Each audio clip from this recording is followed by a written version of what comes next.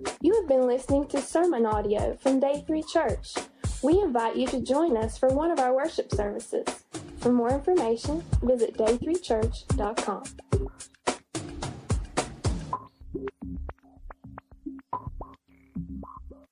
you ever received a threatening letter from someone? A letter where someone writes to you and they are letting you know there's some things that they're upset about or things they need to change, and if you don't change them, then maybe they're going to come and fix you. And I'm not talking about a threatening letter from a crazy person, a crazy mad person. I mean, if you've got a threatening letter from someone you know is just off the wall, there's a place you can put that. It's called File 13. Because you understand they're crazy, what they're saying doesn't matter anyway. And you're not really concerned about it. But I'm talking about a threatening letter that is a letter that maybe you earned.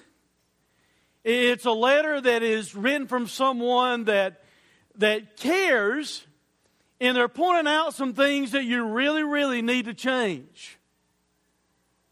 Sometimes a letter like that will start out really good. Matter of fact, let me encourage you, if you're going to kindly rain on somebody's parade, give them a parade to start with in the first of the letter a little bit. Try and find some good things that you can write about before you kindly drop the hammer on them. So it might have been a letter that was like that. It might have started out with some very, very positive things. And you're reading that letter and it's just kind of pumping you up and your head's swelling out. You're thinking, man, And then all of a sudden you get to the point of the letter and you ever had letters like that? So I have before. So I've kind of learned now, after years, if I get a letter that really, really sounds positive to start with, instead of getting too pumped up, I kind of need to be reading, thinking, all right, where's it at? Where's it at? Where's it at? There's bound to be something, negative that's going to be somewhere here. What about if you were to get a threatening letter from Jesus? Now, when I say that almost, for some of you, might go outside the realm of your thinking about who Christ is. Because we tend to want to keep Him as maybe that little bundle of joy in Bethlehem. Or at least we want to keep Him as the tender Lamb of God who cares so much for us that He died for our sins. And we think of Him in that regard as being the tender Lamb of God. And He is that. I mean, thank God for that, right?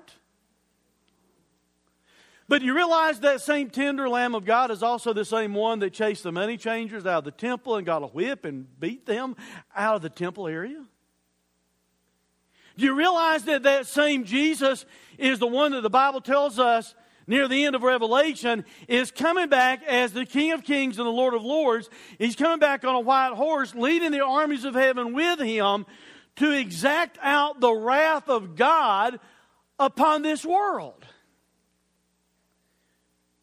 You see, you can't just keep Him as that baby at Christmas. You can't even just keep Him as the tender Lamb of God that loved you enough to die on the cross for your sins. Thank God He is those things, but He's also this other stuff.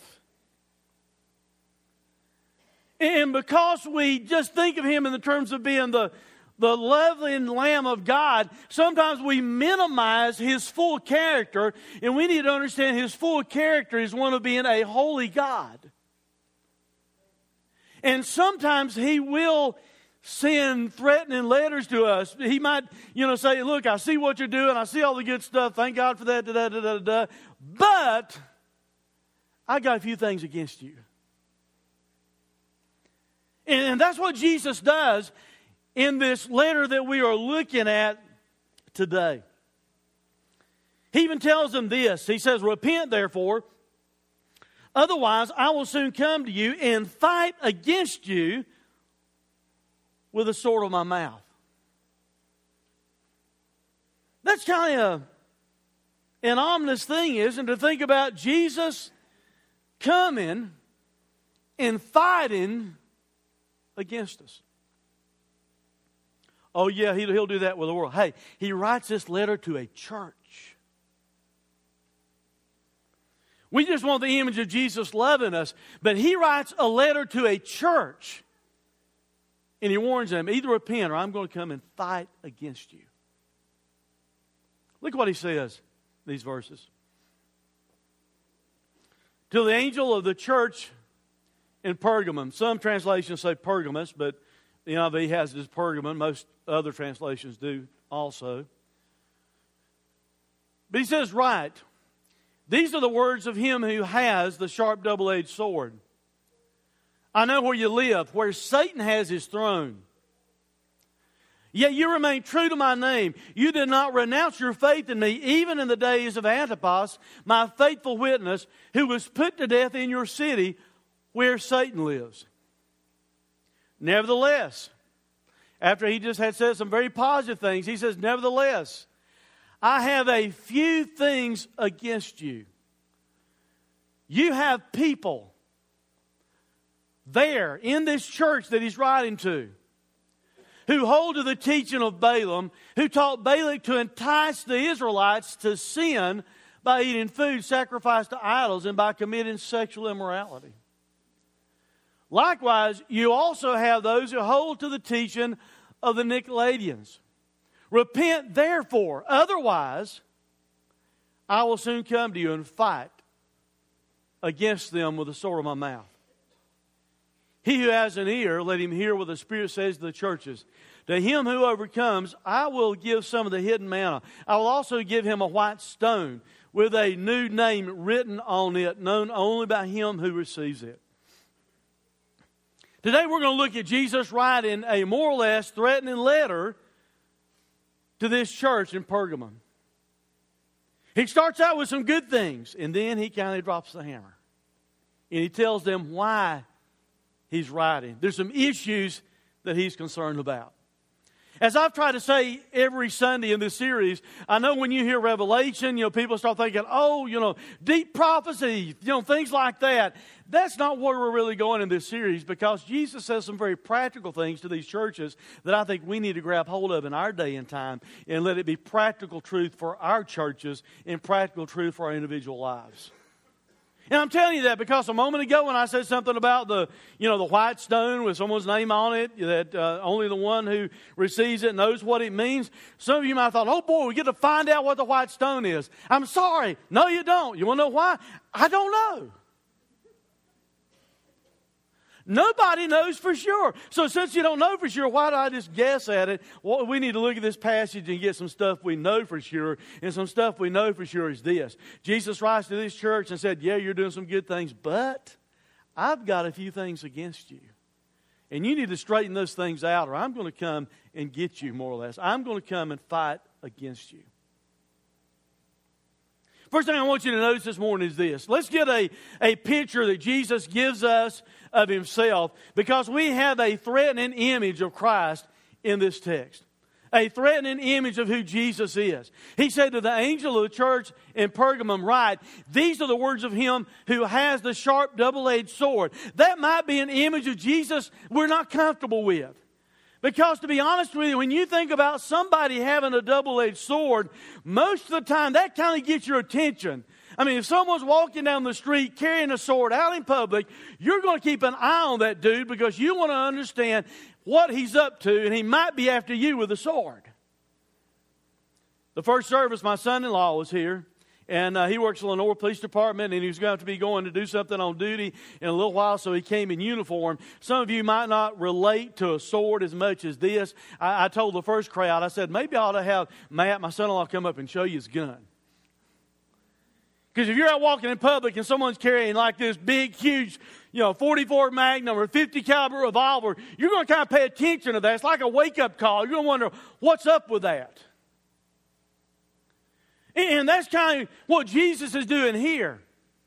He's writing and he's saying, these are the words. What I'm about to say is from the one that has this double-edged sword. He's writing to the angel of the church in Pergamum. And we've told you that each week that the word angel means messenger. It's literally him writing to the pastor of that church. And he's writing to a church located in a place that's called Pergamum. The word means fortified. It means a tower or a castle. Some translate it by the word married. See, if you were to leave Smyrna, which was the last church we looked at. And here's what happened with this. Jesus told John to write out a message to these 7 churches, write it on one scroll. John sent a messenger out from the Isle of Patmos to go and deliver it to each one of the churches. He stopped at Ephesus first. Next church on the way was Smyrna. Next church from there is Pergamum. So after he would leave Smyrna, he would kind of go by the Aegean Sea going northeast and go up by a river about 10 miles until he would come to this city. And this city was built on about 1,000-foot rise hill. So it was like this city's on a natural fortress. It had been real easy to defend, and it's up there kind of like a city on a hill. They were very educated. It was like the center of Greek culture. They had a library there that had 200,000 volumes. Guys, that's a lot of books back then. They tell us it was the largest known library in the world except for one other. The one in Egypt, in Alexandria, was the largest. We're even told that the people in Pergamum tried to draw away a librarian from Alexandria, and Pharaoh got so mad about it, he quit sending papyrus to them so they couldn't even print any more books in Pergamum. So what they did was start making parchment made from animal skins. That's where it came from. They had to do it in order to have something to write on so they could maintain their huge library. They were very cultured. They thought of themselves as being very smart, very philosophical in their thinking. The problem with the church in this town was, I think, implied by what's said here. Pergamum was fortified. Some translate the word married. And when we read what Jesus says here, it means this. They were fortified or married to some very worldly, sinful practices. Jesus is right into this group of believers in this church called Pergamum because they were compromising. Now, compromise isn't always bad. Sometimes compromise can be good, you know. Your wife tells you to wash the dishes. You compromise. You wash the dishes. It's a good thing. But sometimes compromise can be very bad. And here's what I mean by that. If we compromise the Word of God, if we compromise what God says, if we compromise God's will in an effort just to kindly blend into the world or make worldly people happy around us, that type of compromise is wrong. And that is what was happening in this city. There were some believers there in this church that were compromising with the city and the world around them. They were winking at sexual immorality. They were thinking it's okay to go eat this meat that's sacrificed to idols. It's okay to go to these worldly temples that are built here in this Greek city. And they had this big compromise taking place in their lives. That's why Jesus shows himself in this threatening image. If you want to get a picture of what Jesus thinks about compromise or a worldly church, all you got to do is see what Jesus says about himself. He says, I'm the one that's got a sharp double-edged sword. I'm the one that's got a problem. I've got this sword, and I'm going to come fight against you if you don't wake up and understand it is wrong for you to compromise what I want in your life. It is wrong for you to compromise and live like a sinful, worldly church. Some theologians call Pergamum the worldly church or the lenient church. The worldly church or the lenient church. And that's why Jesus has an issue with them, because they were being very worldly and they were being very lenient in their practice and what they were doing. He writes the letter to the pastor to start with.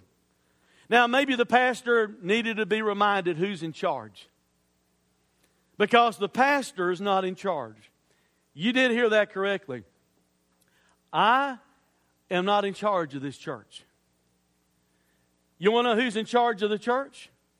The one that has the sharp two-edged sword. It's his church. He died for the church.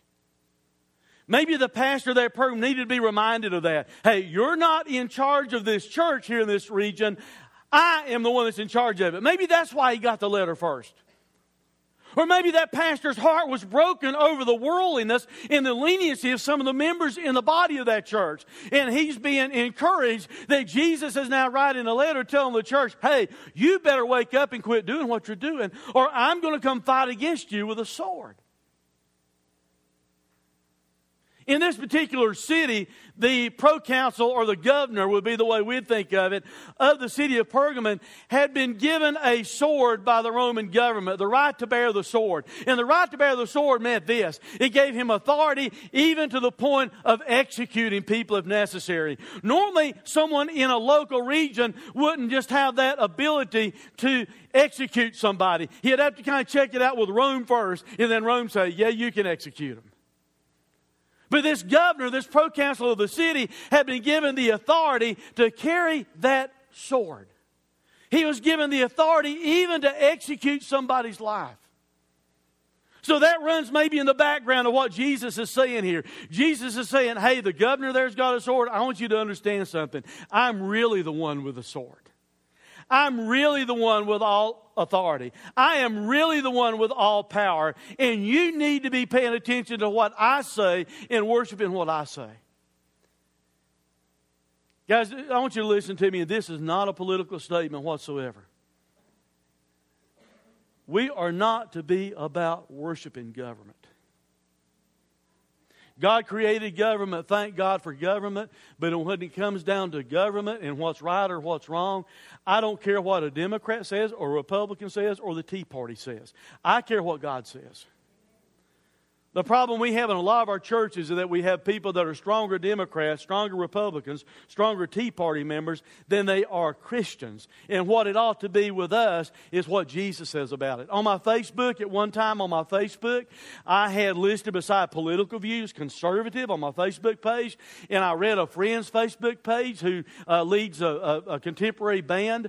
And I saw what he put beside his political views. And here's what he had: whatever is the closest to the heart of Jesus. I thought, man, that's right. And I went right back to my Facebook and I changed my political view to this: whatever is closest to the heart of Jesus.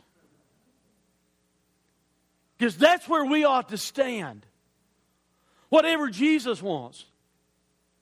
So Jesus is saying, look, you've got a governor there that bears a sword, but you need to understand something. I'm the real one that's in authority.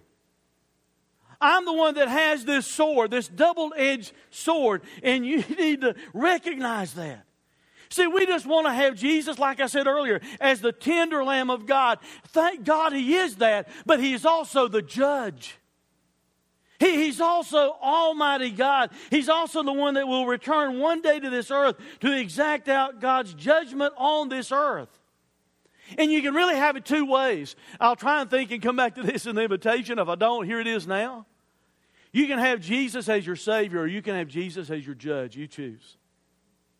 Because when He went to the cross and He died on the cross for your sins, there He paid the price for your sins, and your sins were judged through the shed blood of Jesus. So you can either trust in Christ as your Savior and Him be your Savior, and your sins already be judged at the cross, or you can say no to Jesus and be judged yourself one day for your sins. Thank God He is our Savior, but He is also coming as judge. Revelation chapter 1, Jesus gave this image of Himself.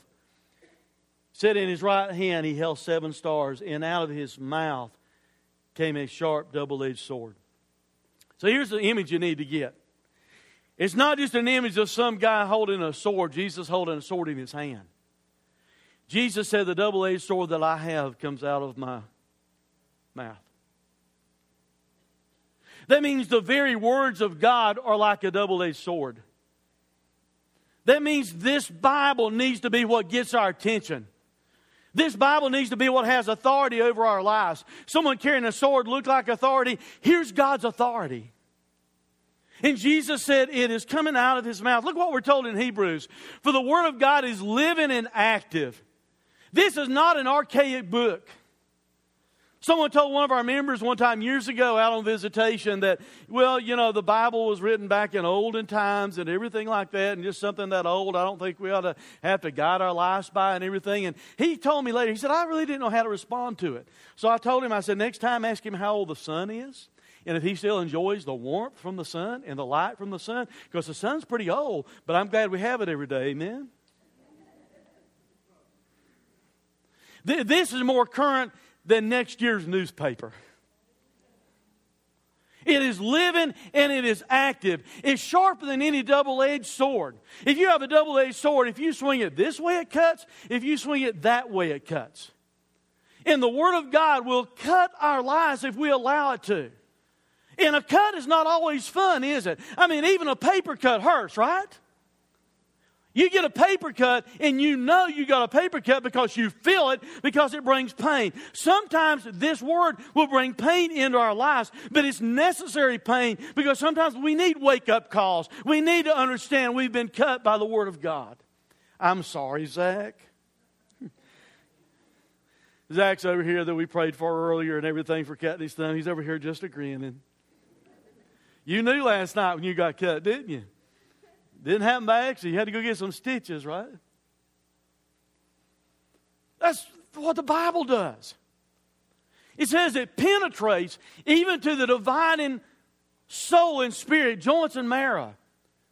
We need to allow the Word of God to penetrate our lives. It needs to penetrate our heart, our thoughts, our actions, our choices that we make in our life. We need to allow the Bible to penetrate us like that.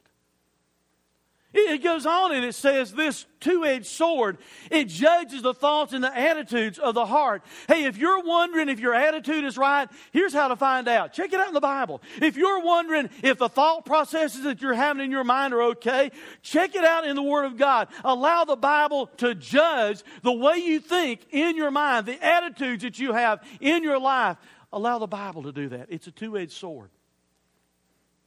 So to begin with, Jesus gives us a threatening image of Himself in this passage of Scripture. And it might not be an image we're comfortable with because we love baby Jesus or Jesus with His arms wide open, or where we can run and jump in His lap like a little kid. And I love that part of Jesus too. But I'm also glad we have a Jesus who is the King of Kings and is the Lord of Lords and does have all authority. And He has a word that comes out of His mouth that's as sharp as a two-edged sword. And we need to allow that Jesus to give us a wake-up call. Because that's what Jesus is doing to this group of believers in Pergamon who are kind of doing some good stuff. And we'll see that in just a moment. But they're also allowing some things to happen that shouldn't be happening. And Jesus said, you need to change that. Or guess what? I'm coming. I'm the guy with the two-edged sword. I'm coming. Second thing I want you to get out of this passage is this. A terrible environment for a church. A terrible environment for a church. Pergamum would not have been the easiest place to plant a church. And Jesus writes to them and He says, I know where you live. Where Satan has his throne. Man, think about that. Where Satan, they're living in a city trying to plant a church, trying to grow a church in a city where Satan has erected his throne. And that's Jesus saying that. He said, yet, even though Satan is trying to erect his throne there, yet you remain true to my name. You did not renounce your faith in me, even in the days of Antipas, my faithful witness, who was put to death in your city. And then he says, where Satan lives.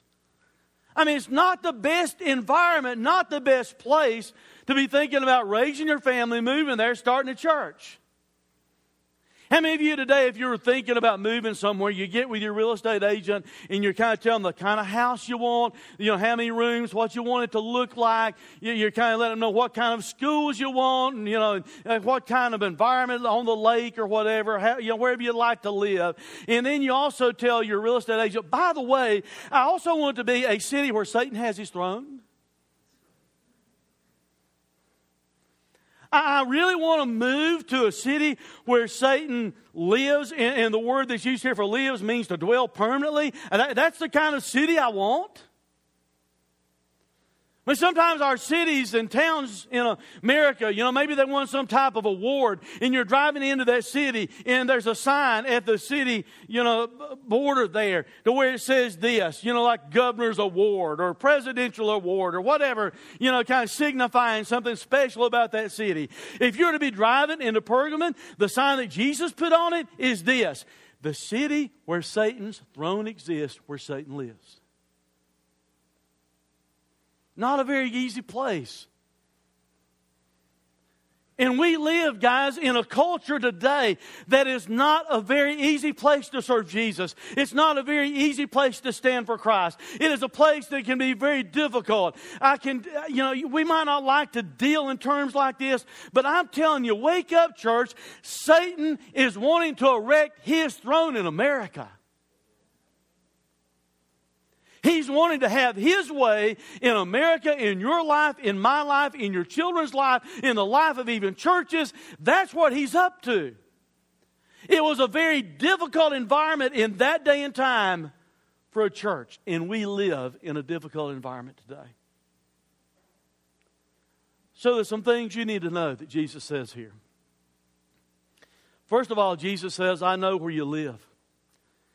Jesus knows where you live. He says, I know where you live, where Satan has his throne. Now, let me explain to you what he means. Because some of you have heard someone say, or you might have told someone before that made you mad, hey, I know where you live.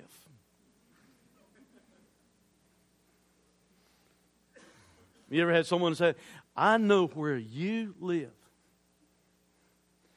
You better be careful about that attitude. Don't follow the wrong person home. I arrested a guy one night, and he was trying to pull a gun. I arrested him, went back when I was in law enforcement. The very next night, he followed me all the way out to where my house was. And then he knew where I lived. So I told him the next day, you follow me home and you mess with my family, I will cut your car in two with a machine gun I've got in the back of my car. I wasn't lying. I had one in the back of my car. Right, Mike? That's another ex-cop. That's not what Jesus is talking about. He's not saying, listen, I know where you live, and you better straighten up or I'll come see you. What Jesus is saying, I understand what you're facing. I understand what you're dealing with. I realize it's a difficult culture to live in. I understand the persecution that exists there. I understand how difficult it is for you to be sharing my faith with other people.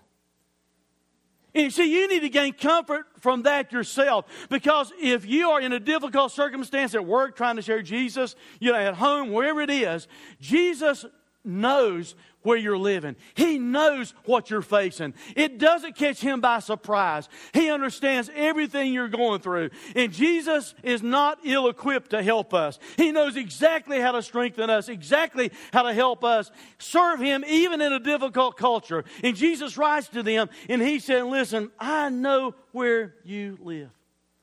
Why would Jesus call this a city where Satan was erecting his throne? Probably several reasons. One reason was probably this. In this city, they had 4 major temples built to false gods. The first temple was to Zeus, the false Greek god, Roman god. Zeus was considered the god or the father of all gods, and also the father of all men. They had a temple there where people went to worship him.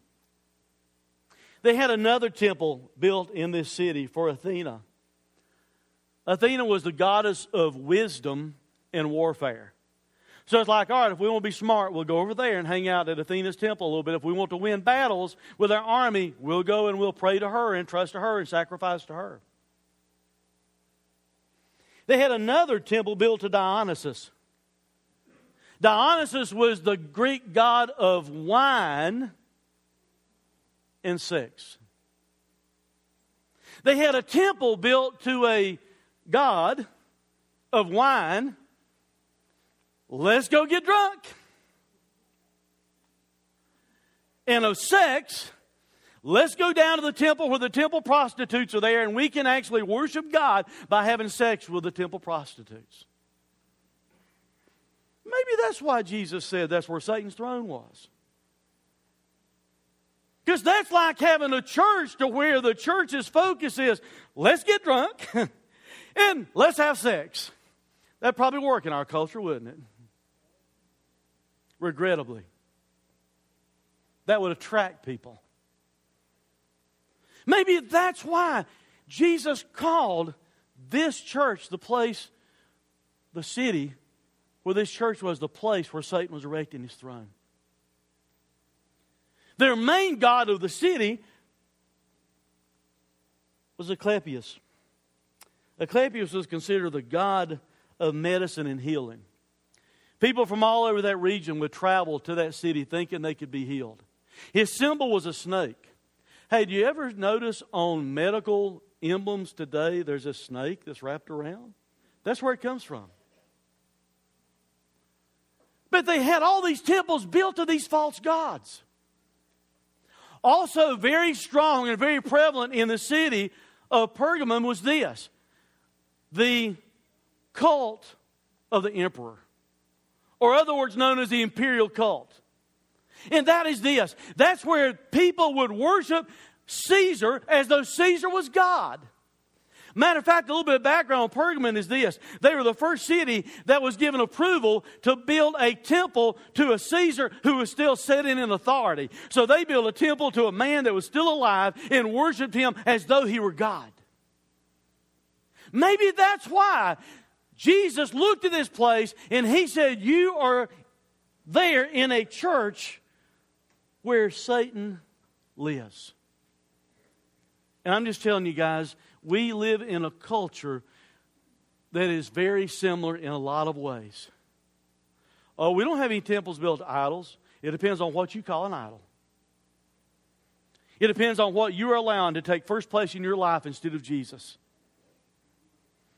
It depends upon where you are bowing down to worship instead of Jesus.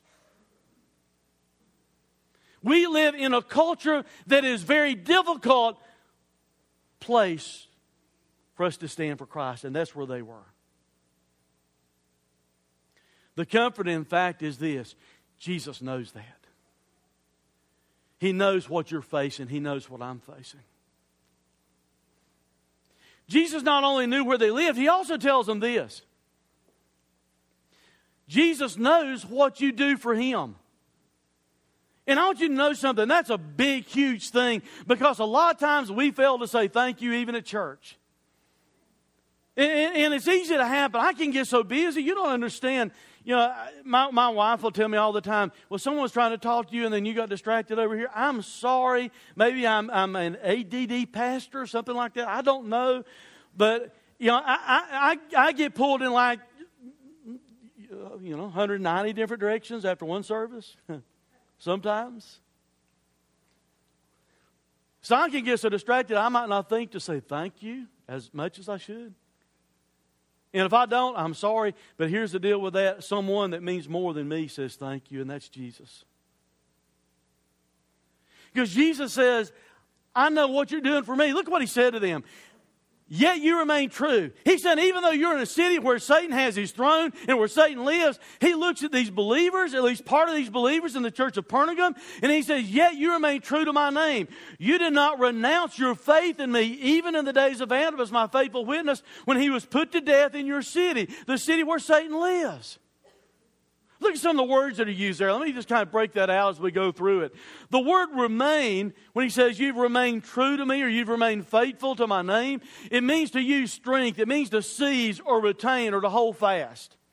So Jesus is looking at this group of believers who's in a city where Satan has his throne, and He said, even though you're facing persecution, He said, you have decided that you're going to hold on to my character. You're going to hold on to my name. That's really what the word name means in Hebrew thought. It means who the person was. So Jesus is bragging on them. And Jesus is saying, you are holding on to who I am. You're holding on to my character. And He said, you didn't renounce, you didn't contradict or reject or disavow the fact that you belong to me, even though people were being killed because they were following me. He said, you held on to your faith. You held on to the persuasion, to the moral conviction that you had in your life, that Jesus is your only hope, that Jesus is the one that died on the cross for you, that Jesus is your only means of salvation. He's saying you didn't turn loose of it. Even in the face of persecution, you held on. Even though, look at the next slide. Even in the days of Antipas, my faithful witness, who was put to death in your city. The word Antipas means this, his name meant against all or opposite. He kind of earned that name because evidently he was against everything worldly and for everything Jesus wanted. That sounds like a good way to be to me. That sounds like the way we ought to be. We ought to be against everything that is against Jesus and for everything that Jesus is for. That's who he was by his life. He was so much like that. And by the way, he was ordained by John himself, who writes this letter, to be the pastor at one time of the church in Pergamum. He was the bishop there in this city. And he stood so faithfully for Jesus that he had persecution and pressure against him all the time. Somebody complained to him one time in the city, and they said, Antipas, the world is against you. That's what they told him. The whole world is against you. They're trying to tell him, you might as well give up. The whole world is against you. You know what he said in return? He said that I'm against the world. See, that needs to be the way we are as Christians. If the world is against us, that's fine, but I'm going to be for Jesus. Years ago, Billy Sunday, some of you probably heard about him. Some of you have never heard about him because you've never read much about church history or know much about him. He was, really famous evangelist years ago. Somebody came up and complained to him, and they said, Billy, you're all the time rubbing the fur the wrong way. Billy said, turn the cat around. And you see, that's the deal. If we're going the way of the world, that's the wrong direction. We need to turn the cat around and head God's direction. And Antipas was saying this, if the world is against me, that's fine. I will be against the world. He said, I'm standing for Jesus no matter what. And he had to seal that with his own blood. Because he was arrested and taken to a place where they had this large oven that was made to look like a bull, a brass bull. And it was an oven. It had a door in the side of it. And they took Antipas there and they told him to renounce his faith in Christ. If not, they were going to throw him alive inside of this large brass bull. And he refused, of course, to renounce his faith. And they opened the door and they threw him alive inside this idol that they had made to look like a bull. And they threw him inside the oven, the belly of that bull, and they burned him to death. Why? Simply because he was for Jesus and against the world. Jesus said he was my faithful witness. The word is martyrs in the Greek. We get our word martyr from it in the English. He sealed his testimony with his own blood. He was a faithful witness, a trustworthy witness. The word in the city literally means near beside you, in the vicinity of you. In other words, he's telling these believers in Pergamum, hey, you are right there and you know they killed the pastor. They threw him in an oven and they cooked him alive and you still stayed faithful to me. Imagine the pressure to do the opposite. Imagine the pressure if you were to hear, hey, this week, we heard they arrested the pastor and they threw him alive in the oven and they cooked him. Would you not have a little bit of pressure on you to think, they did that to the pastor. I better not show up at church this week. That's what they're going to do to somebody that says they're a Christian and following Jesus. I think I better go the other direction in my life.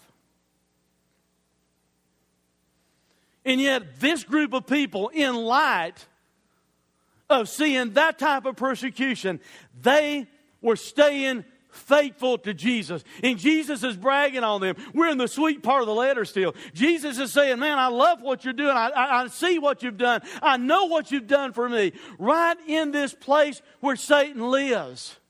He's bragging on them for how they served him and how they had stood for him. But now we get to the point of the letter. And I want to close out by talking to you about this confrontation that Jesus gives to this group of believers. Jesus gives a tough confrontation to this church in Pergamum. Jesus, after bragging on them the sweet part of the letter, all of a sudden he gets to the point. He drops the hammer. And he says, nevertheless, I have a few things against you. You have people there who hold to the teaching of Balaam, who taught Balak to entice the Israelites to sin by eating food sacrificed to idols, by committing sexual immorality. Likewise, you also have those who hold to the teaching of the Nicolaitans. Jesus said, I have a few things against you. He's not writing to the lost world. He's writing to a church in the city of Pergamum. How would you like it for Jesus to write you a letter? Or day 3 a letter? And say, I see what you're doing, but I have a few things against you. Now, before you get pious and holy and act like, oh, I'm fine, I'm cool. Here's the reality of it. And if you'll be honest, you'll admit it. Jesus does have a few things against all of us probably. Because none of us have arrived yet. None of us are maybe as far along our spiritual path as we should be with Jesus. All of us could be doing better. You understand you can also sin by failing to do good stuff. You don't have to be doing bad stuff to sin. There's sins of commission, that means the stuff you do. There are also sins of omission, that means stuff that you are failing to do. He tells them, I've got a few things against you. Look at what he tells them the things are that he has against them. First one is this. Jesus confronts them because of wrong doctrine that enticed wrong actions. He confronts them about holding on to the teachings of Balaam. Now, it's impossible this morning in the length of this service for us to go and read everything the Old Testament says from Numbers 22 through Numbers 25 about Balaam and a king there by the name of Balak. So I'm going to give you an overview because we could not read all of that this morning. If you want to follow along in your Bible, that's cool. You can follow along and see what I'm telling you is the truth. I encourage you to do that. You ought to always check out and be sure I'm telling you what the Bible says. See, somebody can get up here and spout out Elizabeth in English to you, and you think, oh, that sounds like Bible. It might not be. More or less, what Jesus accuses them of is this. He's accusing them of having wrong doctrine that leads to wrong actions. The story of Balaam is this. The children of Israel, they were coming through, going to the promised land, and they were whipping everybody. And Balak, who was the king of the Moabites, kind of got a little bit concerned because he thought, man, they're going to wipe us out too. So King Balak knew of a prophet, more or less, by the name of Balaam. And he had heard whoever Balaam curses, God curses, and whoever Balaam blesses, God blesses. So here's what Balak decided to do. He sent some guys to see Balaam and told them, hey, King Balak wants you to come over here, and he wants you to curse the children of Israel, and if you do it, we'll give you some money. Now, Balaam at least had the sense to go and pray about it and ask God whether he should go or not. So he prays and he asks God whether to go. And God says, no, don't go. It won't matter if you go. He said, I've blessed this people. They're my people. You can't curse them if you want to. They belong to me. That's more or less what God was telling Balaam. So they go back and take the message to Balak. Balak turns around and sends more messengers. And he ups the ante a little bit. And he says, well, if you'll come do this, I'll pay you more money. So Balaam goes and he asks God again, should I go? Now you have to read between the lines to get this. You see, Balaam didn't need to ask God again. God had already told him, no, don't go, and here's why. And now because there's more money involved, Balaam decides, well, I'll go pray again and ask God. God already said don't go. That was settled. God said don't go. So he prays and he asks God about it. And the idea is more money. In other words, Balaam's nothing but a hireling, guys. He's in, quote, ministry for the money. That's the only reason he's in it. And on the way there to go see Balak, here's what happens. The angel of the Lord shows up in the pathway, and Balaam is so blind to it, he can't even see him. But the donkey he's riding sees it. And the donkey turns aside because the angel of the Lord's going to take Balaam's head off. Because God had already said don't go, and he went and asked God about going simply because there's more money involved. And then the donkey turns aside the second time, and Balaam's mad. He's beating on his donkey. And then the third time, the angel of the Lord positions himself in such a way that the donkey could not turn one side or the other. So the donkey just kind of lays down with Balaam on top of it. And Balaam gets mad, and he's beating the donkey again. And all of a sudden, God performs a miracle, and he lets the donkey talk. I'm just telling you, it's a bad day in your life when you miss God so much that you can't even see God right ahead of you, and he has to use a jack to talk to you.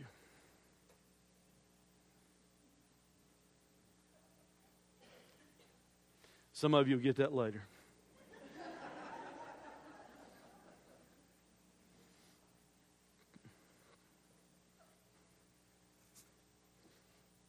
You might think we've got one talking to me now. Well, I felt like that before.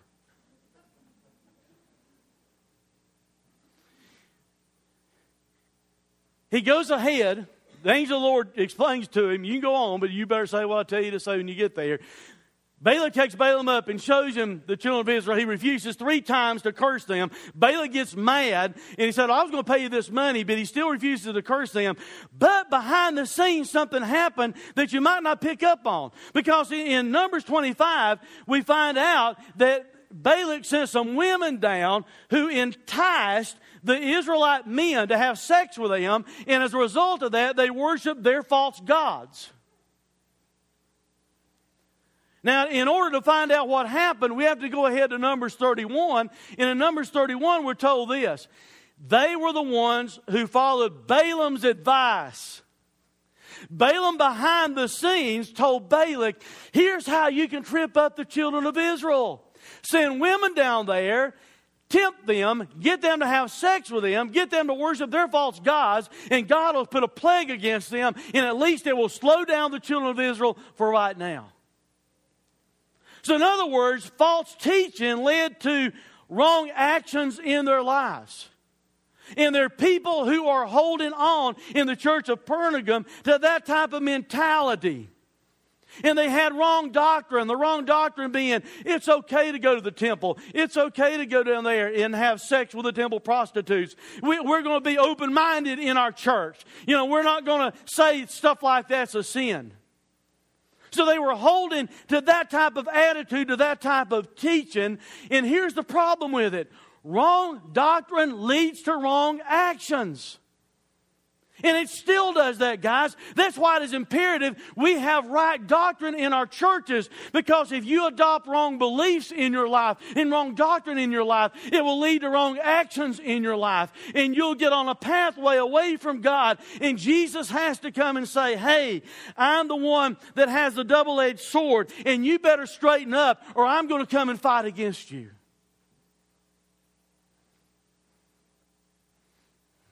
They were enticed. They were tripped up. That's what the word means. They were trapped.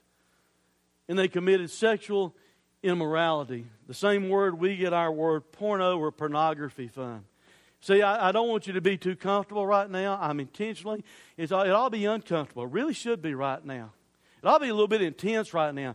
Because some of you might be thinking, oh, but we don't have those temples on this hill like they had in Pergamum. We don't have a temple to like a sex goddess and a wine goddess and all kinds of things like that. No, maybe you've got a temple called the internet, and you've been looking at things you shouldn't look at, or some magazines, some things you shouldn't look at.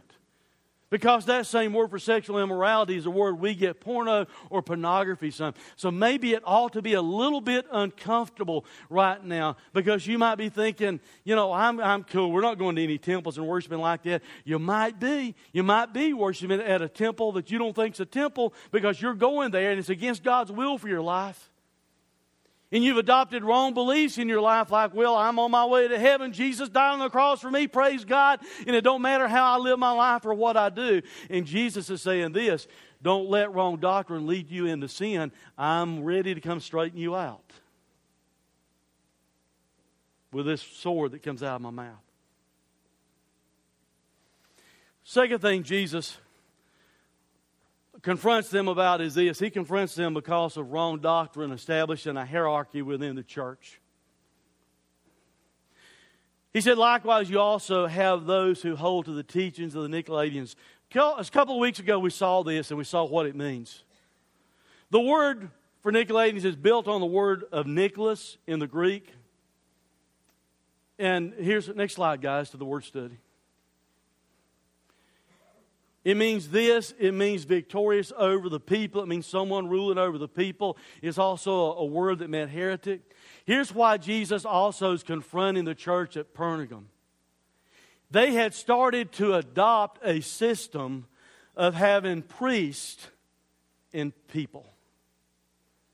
Of having the priests that are over the people. And the people being somewhere off down here, a little bit insignificant. It was a system of the priest being the ones who know what the Word of God says, and we will tell the rest of you what it means. Don't bother reading the Bible. It's a system that is still prevalent today in some denominations in our world, because there are some denominations that do that. They have a priesthood, and they don't encourage their members to read the Bible. They want everyone to be dependent upon a priest to tell them what they ought to believe based upon what the Bible says. Now, some people think the word really refers to them just believing and practicing idol worship and stuff like that. Whatever it means, we're told this clearly. Back when Jesus talked to the church at Ephesus, the first letter that we looked at, Jesus said, I hate their practices. So they had something taking place in the church at Pergamum that Jesus says, I hate. Here's the deal again. If Jesus hates it, I ought to hate it. If Jesus hates it, you ought to hate it. If Jesus is for it, you ought to be for it. And I ought to be for it. And Jesus confronts this church because they had become a worldly church, a lenient church. They were winking at sin. And Jesus says, listen, I know you're in a difficult culture. I know for the most part you're a church that has been serving me. You've been standing for me, even in the face of persecution. But He says, you've got some wrong doctrine that's leading you in the wrong direction. Now, I know I'm really out of time, but you have to get this, and here's an application. Please listen and please get. The church at Pergamum was doing pretty good standing against outside persecution. Did you get that? They were. I mean, man, they threw the pastor in an oven, and the people were still standing for Jesus before His name. So since outside persecution didn't work, the enemy had another approach. Let's get them to believe false doctrine inside the church. I've tried persecution and that didn't work. They stood strong. So let's get them to believe stuff that's not right. And if we can get them to believe stuff that's not right, then they'll be living wrong. They will have wrong actions in their life. And that's the exact same thing the enemy is trying in the church in our day and time. Honest, guys, think about this. If we found out the government absolutely wanted to shut us down, now some of you would get scared and wouldn't show up. I'm sorry, I'm showing up and they can put me in jail. That is not going to work with me. And for most of you, I don't believe that would work with you. I believe you'd still be standing for Jesus. But you know what? If the enemy can slip in some false teaching and false doctrine into your heart, then he's accomplished what he wanted to accomplish by having persecution from the outside, because he has you living a wrong life. And that's why Jesus threatens them. And He says, straighten up, or I'm going to come and fight against you with this sharp sword out of my mouth. Jesus said He would come and fight against the church. So what are we supposed to do with all this today? Well, did you catch what Jesus told them to do? Jesus told them to repent. He said repent. And the word repent literally means to think differently. Some people get a wrong concept about repent. They think repent means, well, all right, I have to remember all the sins that I've committed, and I have to ask God to forgive me for all of those sins in order for me to repent. You see, there's a problem with that. Maybe you're better than me, but I'll be honest with you, I can't remember all the sins I've ever committed. Can you? That's not what repent means. Repent means we have a change of mind and we're agreeing with God that He's right and we're wrong. That we're sinners and we need Him. So here He looks at this church. He's not talking to the lost ones again. He's writing a letter to the church, and He tells the church in Pergamum, you need to repent. You need to think differently than you're thinking. You need to change your mind, and you need to agree with me. And you need to quit allowing those wrong practices and wrong doctrines there and quit being a worldly church, because if you don't repent, I'm going to come and fight against you. Guys, I'll be honest with you, that is a fight that we lose.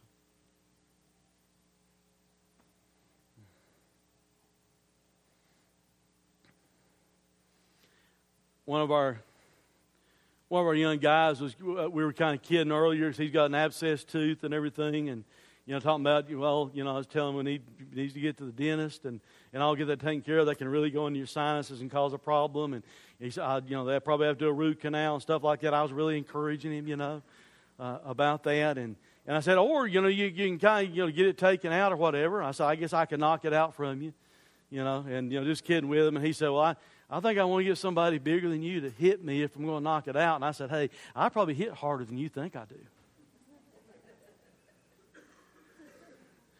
But can I tell you something? Jesus hits harder than you might think. And if Jesus says, you better quit some stuff, we better quit it, because He says, I'll come and fight against you.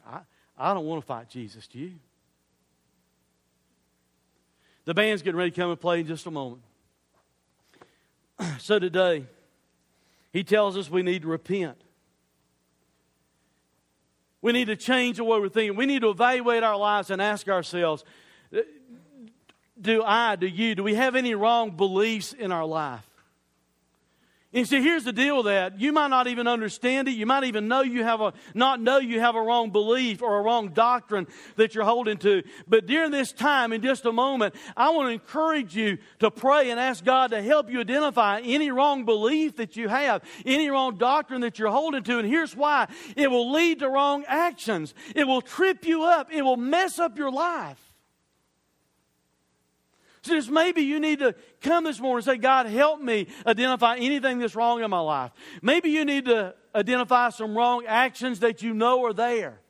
I mean, it could be sexual immorality, what he was talking about in this passage of Scripture or whatever. But maybe there's some issue. It might just be you're not reading your Bible enough. You're not praying enough. But there's something that Jesus has against you. Jesus looked at a group of believers and He said, hey, you're doing all this stuff and I notice it and it's really good, but I've got something against you. Maybe today you have to admit to yourself and to God that He has something against you and ask Him to forgive you for it. Maybe you need to trust Christ as your Savior for the first time, because as I said earlier, Jesus can be your Savior now or your judge later. Let's pray. Father,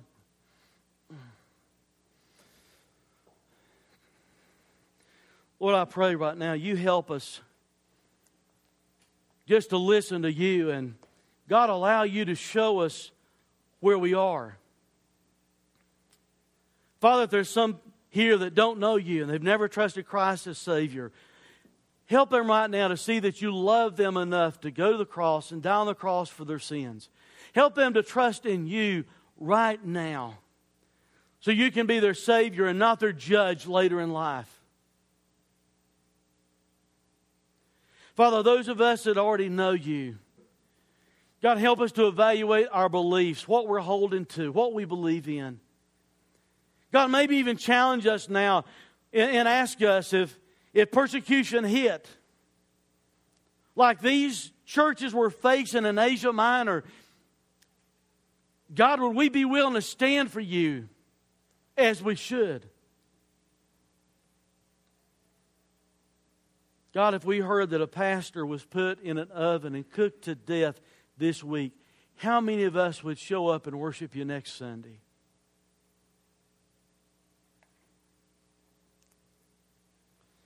Father, if there are active sins in lives here today, I pray right now in this still moment while we pray, while we reflect before you, God, I pray if there's sexual immorality or whatever it might be in a life, God, that you would help them to repent of that, to agree with you that it's wrong, that it dishonors you, that it's a trick that Satan wants to use to trip us up, just like he used it to trip up the children of Israel. So, Father, help us to repent of anything today that's in our lives that should not be there. For we ask this in Christ's name. Amen. Jesus looked at the church and He said, nevertheless, I've got something against you. I don't know what it is He may have against you today. And I understand because of what He was talking about sexual immorality, someone's thinking, man, I ain't moving today because people think I'm guilty of that. Hey, all of us probably are guilty of something. All of us have things that Jesus says, I've got something against you. So I'm going to help you out a little bit. I'm going to kneel and pray to start with myself. If God's speaking in your heart and you know there's something He has against you, why not bring it to Him this morning? As we stand in the band place. You are listening to sermon audio from Day 3 Church. If you have any questions about God, faith, or our church, email us at info@day3church.com. And for more information, find us on the web at day3church.com.